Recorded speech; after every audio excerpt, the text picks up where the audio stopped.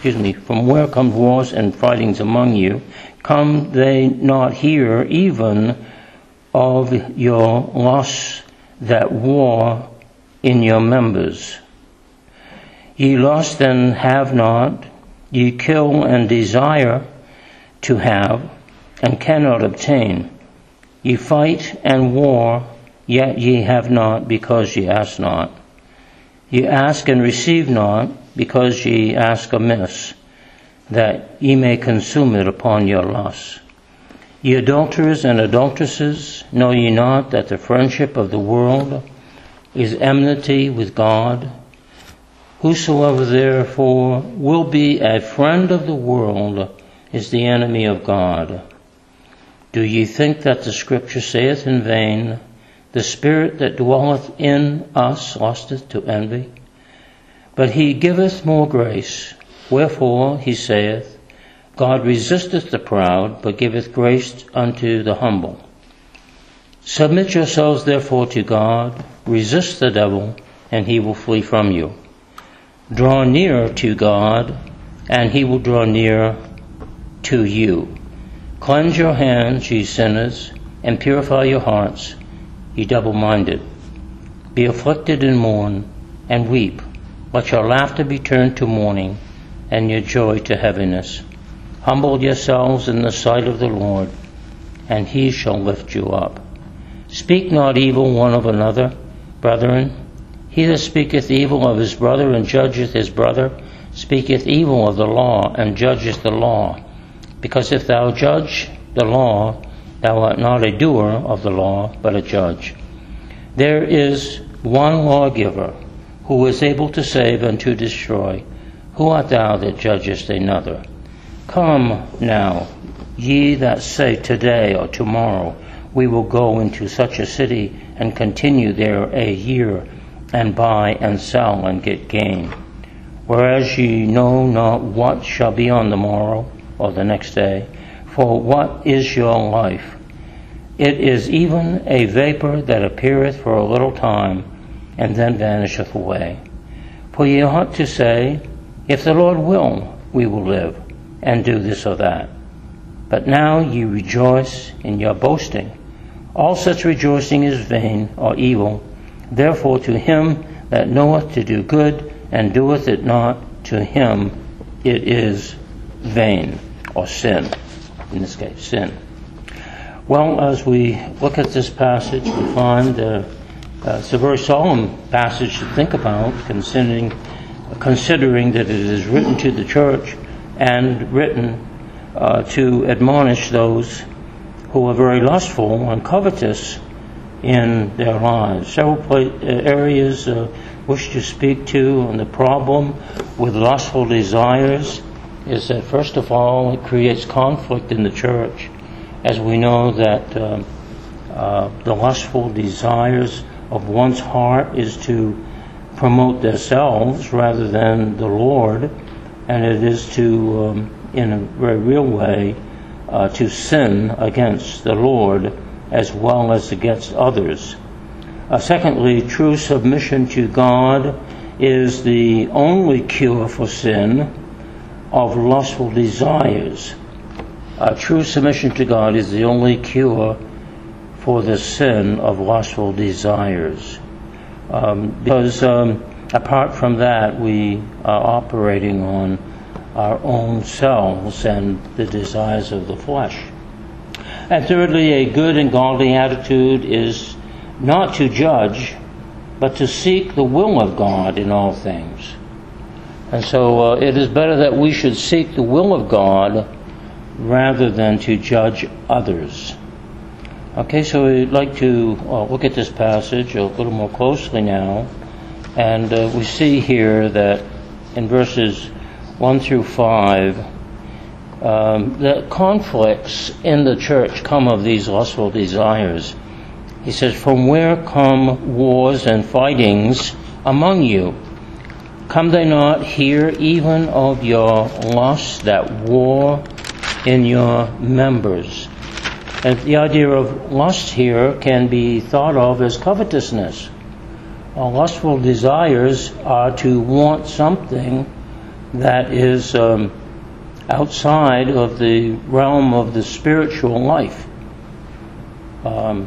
It could be most anything, but in most cases we find it begins with those common elements of man, where they have envy and strife against others, and want to have their own way, and want to promote themselves. And even in verse 4, he calls the people of this nature, he calls them spiritual adulterers and spiritual adulteresses, because they are looking to promote things outside of the Spirit of God. Excuse me. From where come wars and fightings among you? Come they not hear even of your lust that war in your members? So he's talking about believers, and these lustful desires are in conflict in the church.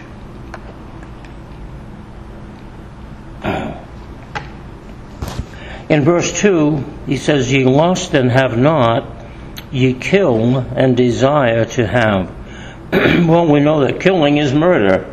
And so what might we liken this sort of thing to? As to hate people and to act in a manner that is to destroy others, or to truly have a spirit of anger and resentment and envy against others.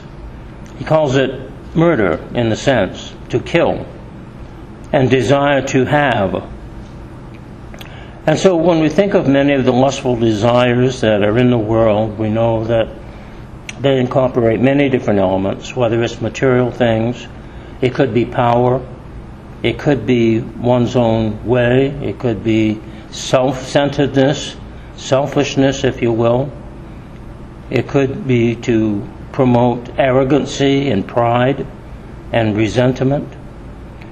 Lust can take on many different forms, and we find that none of them are very pretty at all. In fact, we find that most of the programming that we see on television or any kind of media, most of the programming has to do with this very same thing. Has to do with lust and various covetous practices which they promote, and killing, and hating people, and murder. And when we think of actually war, we know every war is full of all of this.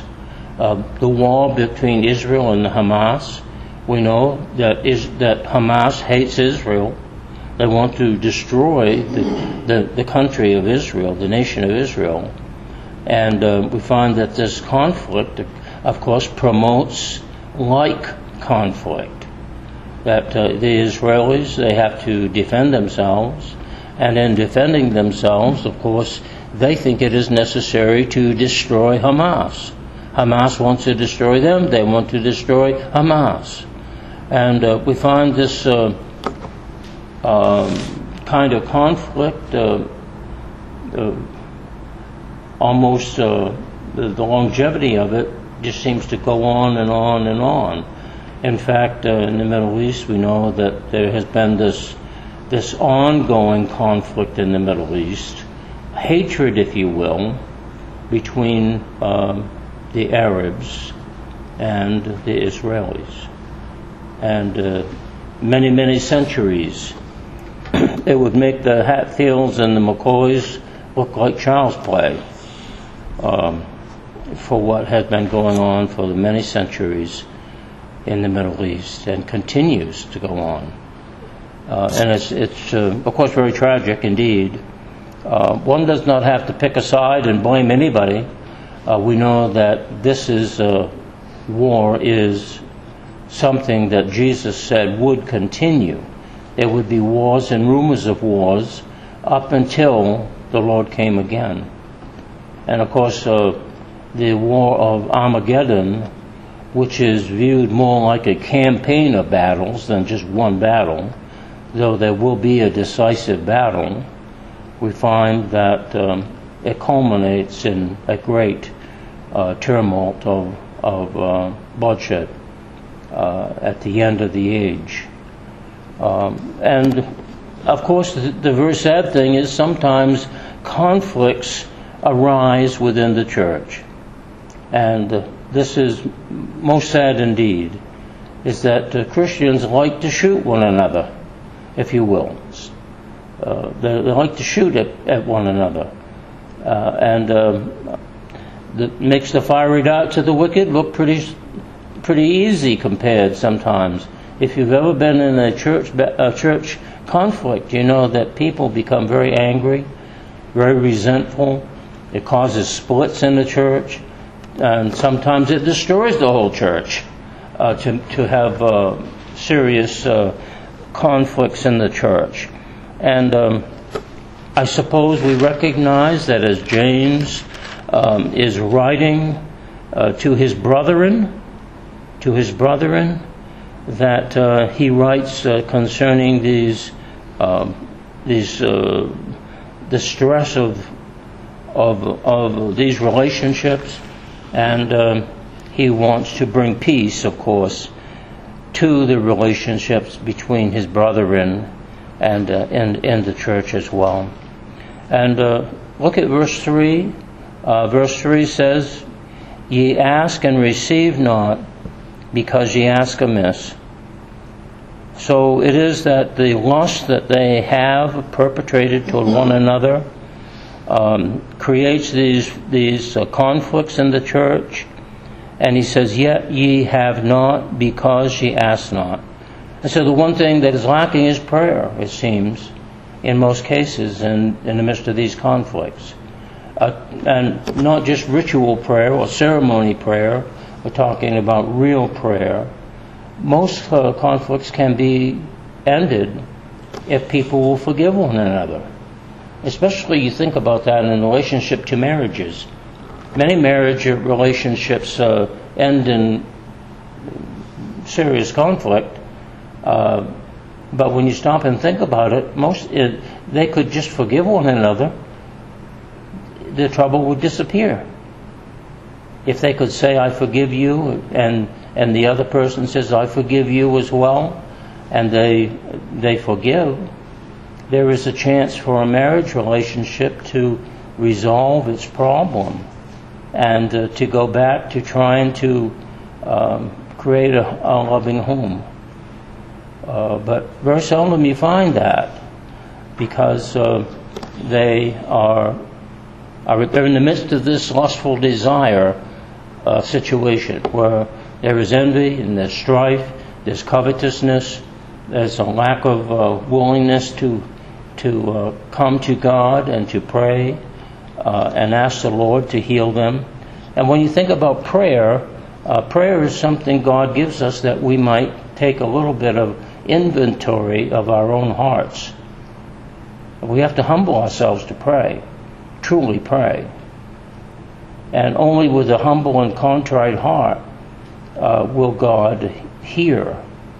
And so we find that, it can be just meaningless words if people say, "Oh, I prayed about it, but nothing happened."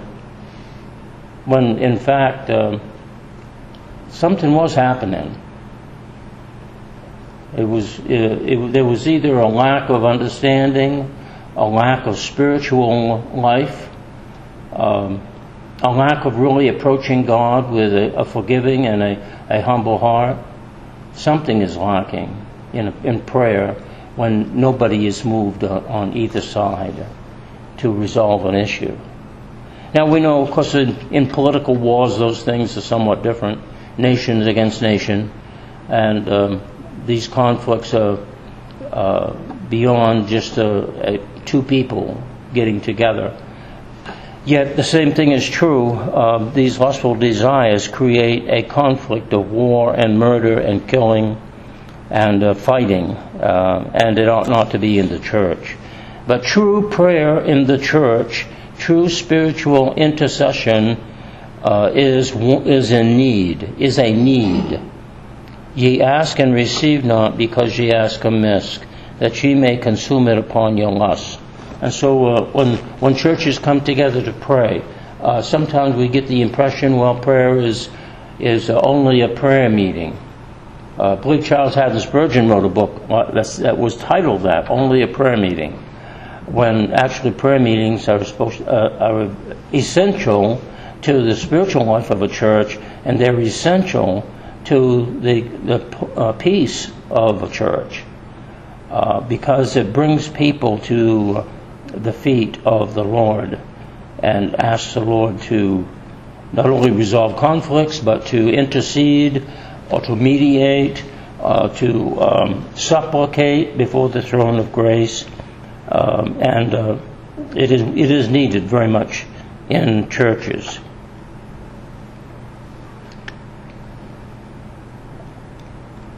In verse 4, we look at the next verse. He says, he calls them adulterers and adulteresses. And of course, it's the spiritual sense of this that he is talking about it. Know ye not that the friendship of the world is enmity with God?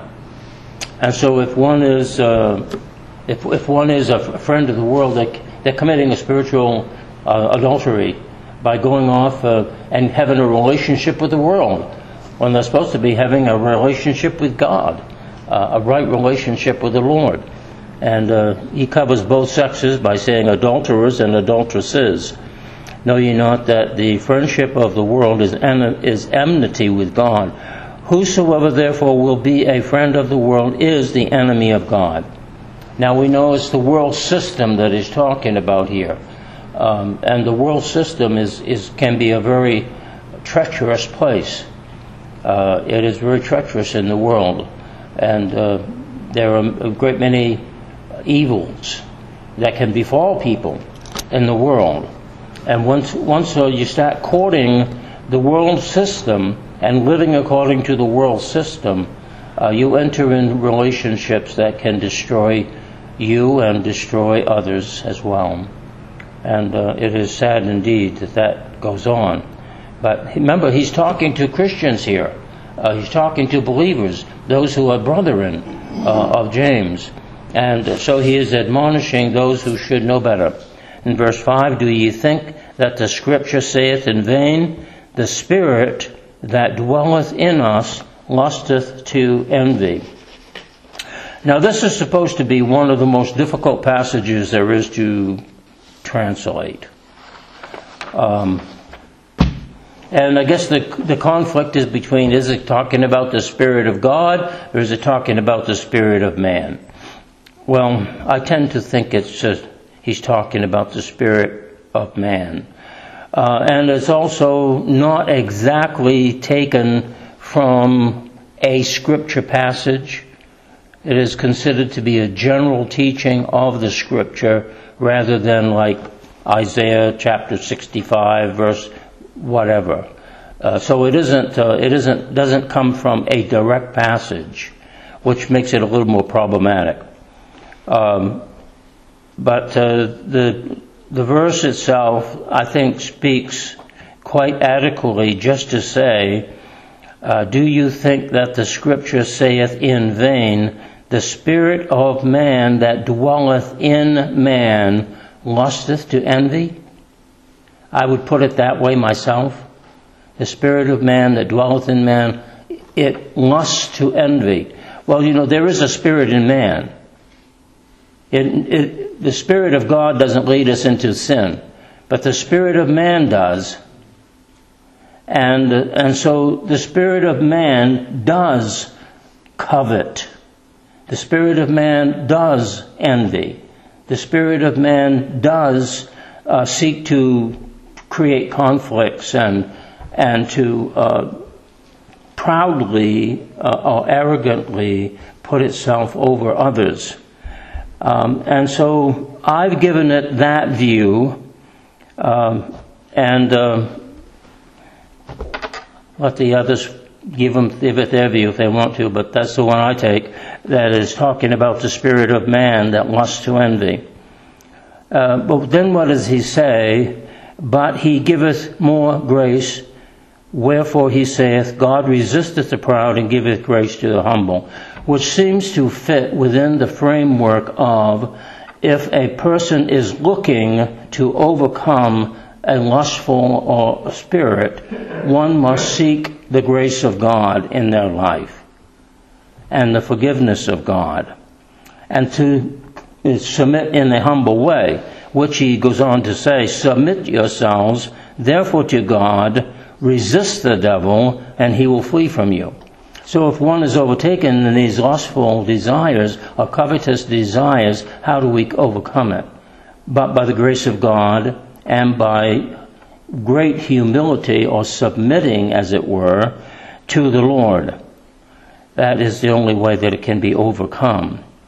And so we have the conflict in the church.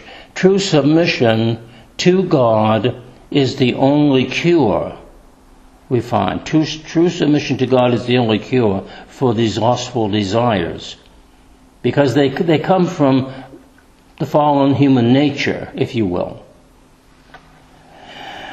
And then he says in verse 8, draw near or nigh to God, and he will draw nigh to you. He will draw near to you. And of course that goes right along with the whole idea of submission to God in humility. That's how we draw nigh to God. We must submit to the Lord first, and seek to allow Him to cleanse, and that's what he says, cleanse your hands, ye sinners, and purify your hearts, ye double-minded. Now, it seems to imply that we are to do this. We are to cleanse our hands, we are to purify our hearts. But we know that it can only be obtained through a humble and a contrite heart. O God, thou wilt not despise.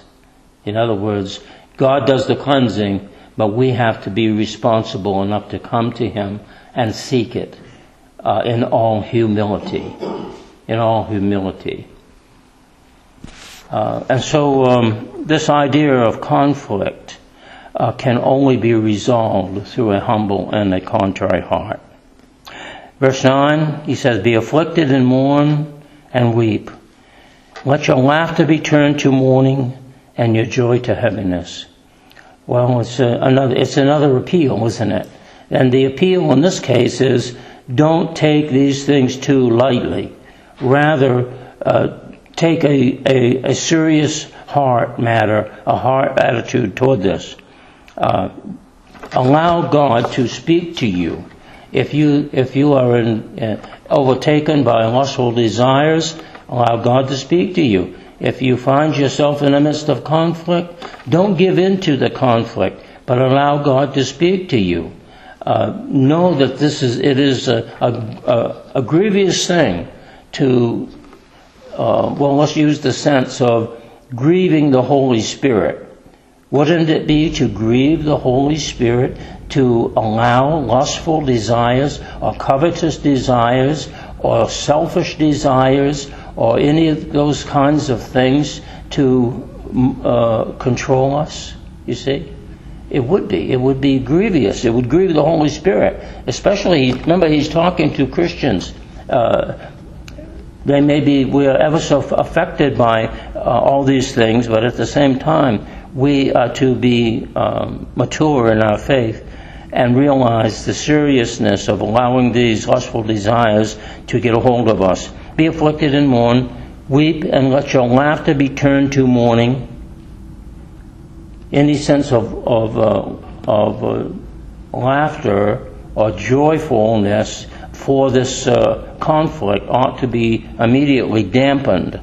And one can only dampen those kinds of things by realizing the gravity of it and what destruction it can bring. And your joy to heaviness. Humble yourselves in the sight of the Lord, and He shall lift you up.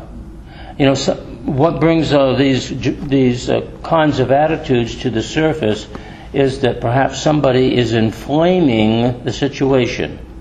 And so you get two people together or a group of people together, and you find that the situation becomes inflamed, and immediately the sparks begin to fly, so to speak. And so he says, humble yourselves in the sight of the Lord. Humble yourselves. And so we find that conflicts in marriage relationships can be settled very easily if one or both persons will simply begin to humble themselves before the Lord. What does the scripture say? I believe in Proverbs. It says, a soft answer turneth away wrath. You ever try that in your marriage relationships? Sometimes when you get arguing with somebody, you escalate in volume and you try to overcome the other person with more severe language to kind of take control of the situation. But Proverbs says that a soft answer turns away wrath. And so the way to solve a conflict is to use language which will quiet a situation rather than inflame it. So you really have to think about that before you say something. That kind of takes us back to what James said previously about words and how we are to use the right kind of language. We're to listen before we speak rather than speak and not listen. He points the people to humility. He says, humble yourselves in the sight of the Lord. And of course, remember, this is in the Lord, or to the Lord. We humble ourselves to the Lord. It's not so much just giving in to the next person beside you that you're in conflict with. You humble yourself to the Lord. And so you try to put yourself under the submission of the Lord so that the Lord can calm the situation down and for it to work best. And in churches, of course, when there is differences of opinion, sometimes a quiet response or perhaps no response at all is called upon. And you can sometimes quiet a situation just by not saying very much or by returning to prayer and somebody humbly praying over a situation. You can turn to the Lord, and the Lord will help you to quiet the conflict, whether it's at church or in your marriage relationship. Either way, he says, humble yourselves in the sight of the Lord, and he shall lift you up. Speak not evil one of another, brethren. He that speaketh evil of his brother and judgeth his brother speaketh evil of the law and judgeth the law. But if thou judge the law, thou art not a doer of the law, but a judge. So this takes us to the last section here. We should seek the will of God in all things. And so what is the will of God in relationship to these conflicts? He says here, don't speak evil of another. Don't speak evil. Because to speak evil of your brother is to ultimately judge that person. And most of the judging we do is based on emotions and other criteria that somehow influence us. Sometimes personalities don't come together very well. A person has a different personality, they seem disagreeable, and all of a sudden there's a conflict. So personalities, there's a lot of things that come to play, but one thing to do is to remember, don't judge your brother. Don't judge him. Allow God to speak to the heart of an individual.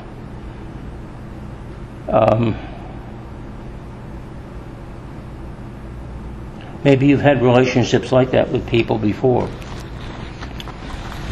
And God can turn people around. And I've seen it myself that God can do that.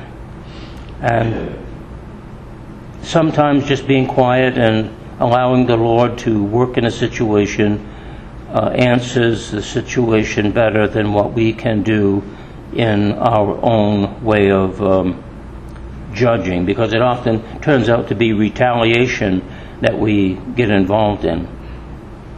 Verse 12 tells us, it points us back to God. He says, there is one lawgiver who is able to save and to destroy. Who art thou that judgest another? And so here it is. God is the lawgiver. When we make up laws, we break them as quick as we make them, so to speak. But God is the lawgiver, and so we have to follow the principles and precepts of God's law, which means we have to humble ourselves before the Lord. We have to submit ourselves to the Lord, and we have to, in many cases, say nothing. And Jesus, I guess, is our best example, isn't he?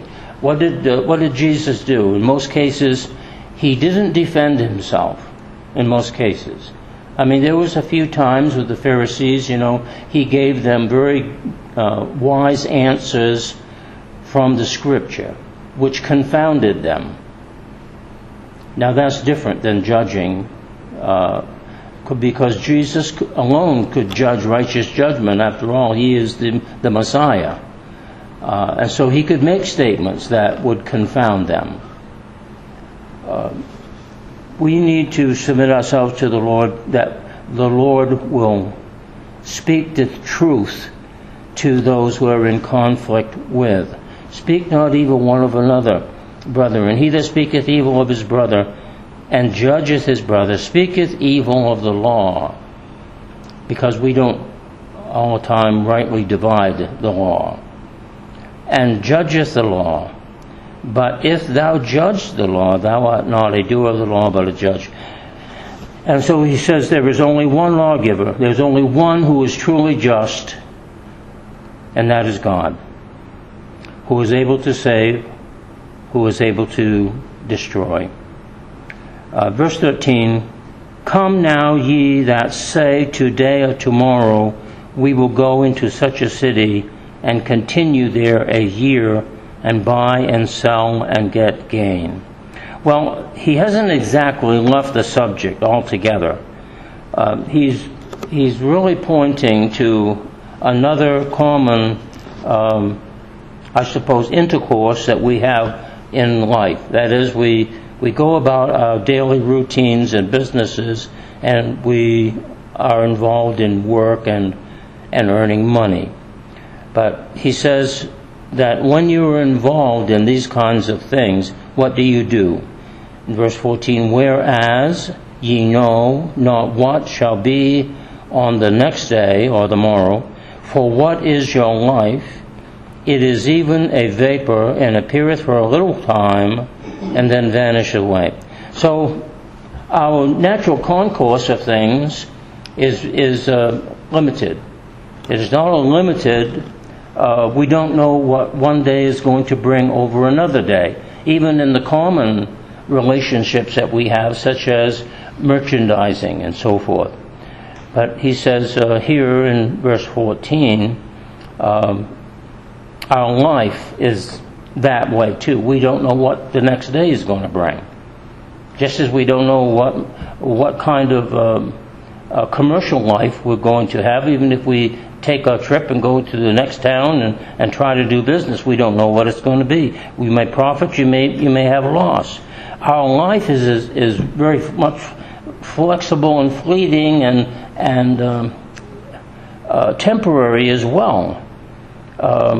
It is even a vapor that appeareth for a little time, and then it vanisheth.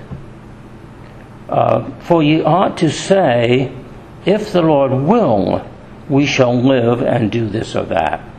Well, it appears that the greatest thing we can do then, in relationship to concerning the relationships that we have, whether it be to people or to life, is to seek the will of God, to seek God's will in our relationships.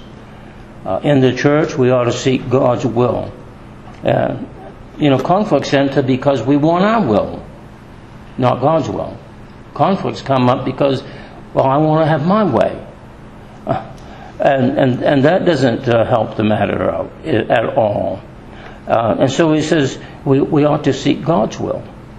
God's will. And what is God's will?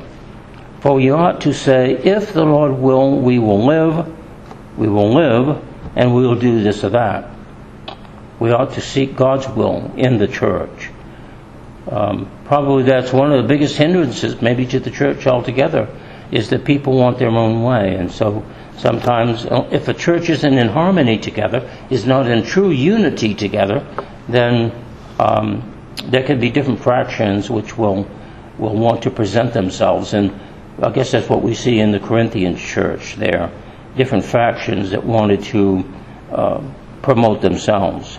And it wasn't harmonious to the whole, as Paul tried to tell them. For ye ought to say, if the Lord will, we will live, and do this or that. But now ye rejoice in your boasting. All such rejoicing is evil. Well, what is boasting? That's just part of the proud or arrogant manner of lustful desires. Boasting. Somebody who's braggadocious, they generally are also very proud and self-promoting. I did this, I did that, and they carry on and they boast and so forth. And people who boast in their rejoicing, all such rejoicing is evil, he says. It's evil. Because it comes from lustful pride. Therefore to him that knoweth to do good and doeth it not, to him it is sin. So the end result is, as spiritual and as believers, as those in the body of Christ, as those who are part of the church assembly, we ought rather to seek to do good rather than to do evil. Because to do evil, in any sense, is to sin against God. So these are some of the things he brings out in relationship to this attitude in the church that promotes itself, this lustful desire or worldliness in the church. Shall we pray? Loving Father, we give thanks to you and ask for your blessing, Father, that we may humble ourselves before you. And rather than to try to promote our own way, we need to seek your will. And as we seek your will, Lord, and take upon us a humble attitude, we realize that each and every person will be at the same place where they can realize God's blessing. Father, we do thank you in Jesus' name. Amen.